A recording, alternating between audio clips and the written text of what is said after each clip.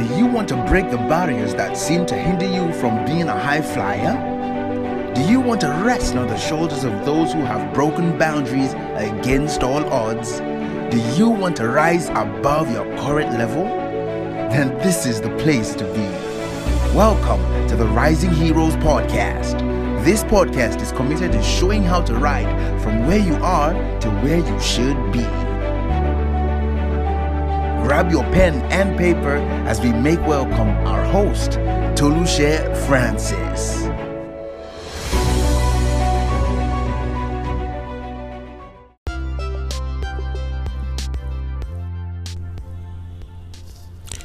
Hello, thanks for joining me again on another episode of the Rising Heroes podcast. This is episode 2 of season 2. In season 1, we had over 50 episodes, so you can check it out.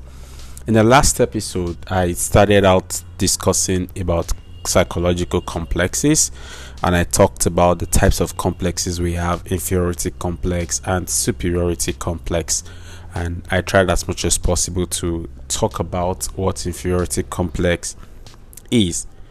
But this particular episode, which is going to be a short one, I'm going to be sharing with you some more details about inferiority complex and looking at the common symptoms as well as the types of inferiority complexes that we have or that people may experience. Now, one common sign of an inferiority complex is constantly comparing yourself to others, and another is believing that nothing you do is very good enough. If you start feeling that way, then you know that you're on a journey of feeling inferior or finding yourself within that inferiority complex circle, and chances are that you've experienced feelings of self-doubt and uncertainty at some point. But that may not be enough, except when you begin to have a negative self-image persistently that affects your daily life. Then you are just on your journey to what is called inferiority complex. In the last episode, I explained the genesis of inferiority complex, who brought about the terminology Alfred Adler in 1907, and what the sources may be and what exactly the causes may be, right? And what the most common symptoms are, just to refresh our memories. Symptoms of inferiority complex, they go beyond the bouts of low self-esteem or worries about your ability. They are persistent, right? And so some common symptoms are feeling insecure, incomplete, and unworthy, withdrawal from everyday activities and social situations, comparing yourself with others, feeling of hostility, frustration, nervousness or aggression, insomnia, inability to complete tasks, signs of depression, anxiety, or other mental health disorders. Right. Sometimes it can become being highly competitive. It can become a perfectionist or sensitive to criticism. You're quick to finding fault in others, seeking attention, having trouble admitting to mistakes.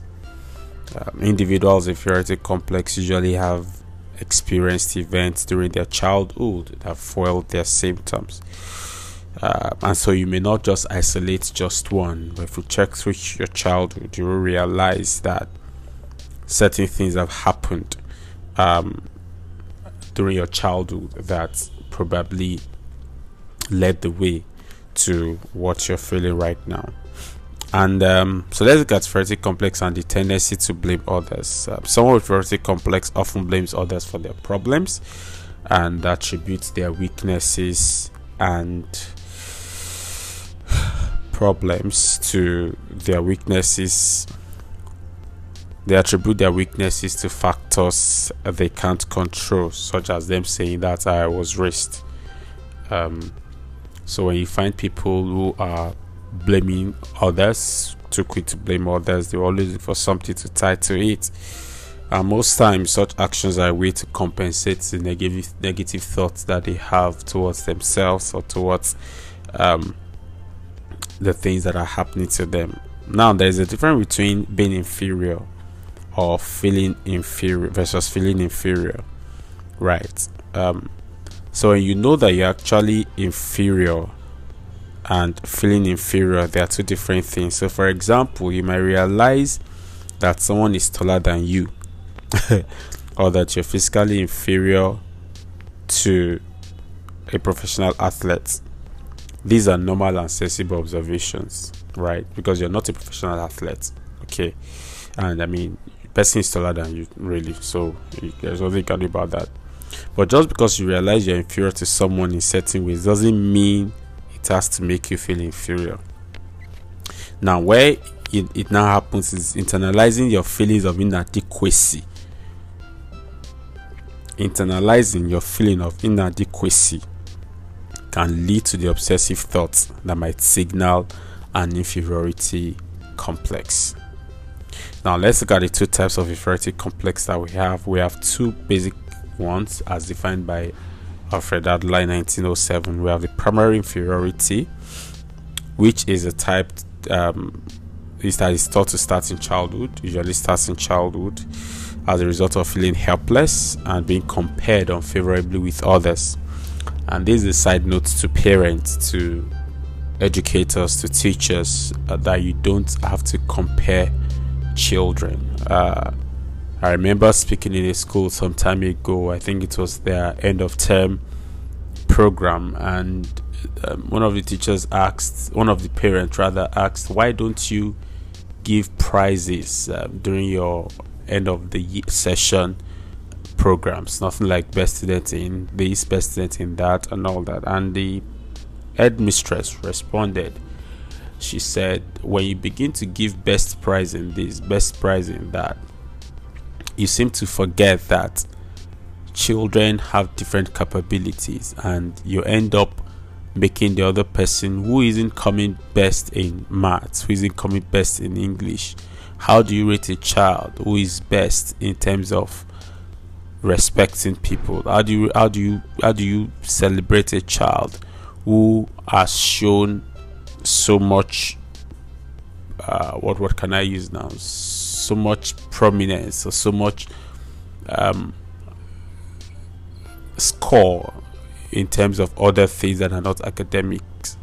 And so she was saying that the reason why we don't do that is because we want to celebrate everybody, because a person may not be doing well academically in terms of being the best, but it doesn't mean that person is terrible, and it doesn't mean that person is not good at something else. So please, as much as possible, parents, educators, aunts, uncles, please, as much as possible, do not compare children, whether within the same family or not. Don't say, look at Charles, can't you be like Charles? Look at Cynthia, can't you be like Cynthia? Please don't do that, because it can actually lead to inferiority complex in adulthood. Some people still have beef with other children today just because of how their parents were always comparing them with each other. So please, as much as possible. And the second type is secondary inferiority. These occurs when adults are unable to reach their own subjective goals for security and success. As a result, leftover feelings of inferiority from childhood may intensify. So for the secondary inferiority, this usually happens when adults are not able to match up with what they have set for themselves in terms of the goals that they have set for themselves, in order for them to feel secured and to feel successful. And of course, this doesn't just happen, it also starts from the primary inferiority, primary type of inferiority complex. So I'm going to pause here, and I hope that you know the types of inferiority complex that we have now. You know what the difference is between being inferior and feeling inferior, that they are two different things, and also what the symptoms or what the signs are. In the next episode, I'm going to talk about superiority complex in details.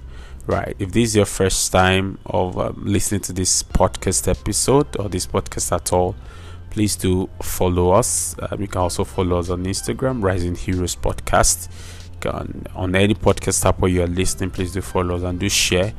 And we look forward to your support so that we can bring much more better recording your way.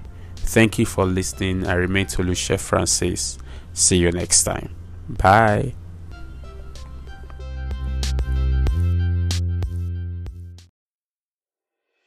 Thank you for joining us on this episode. Hope you learned something new. Do join us next time. For inquiries, speaking requests, and much more, please send an email to tolushe@tolushefrancis.com. See you next time on the Rising Heroes podcast.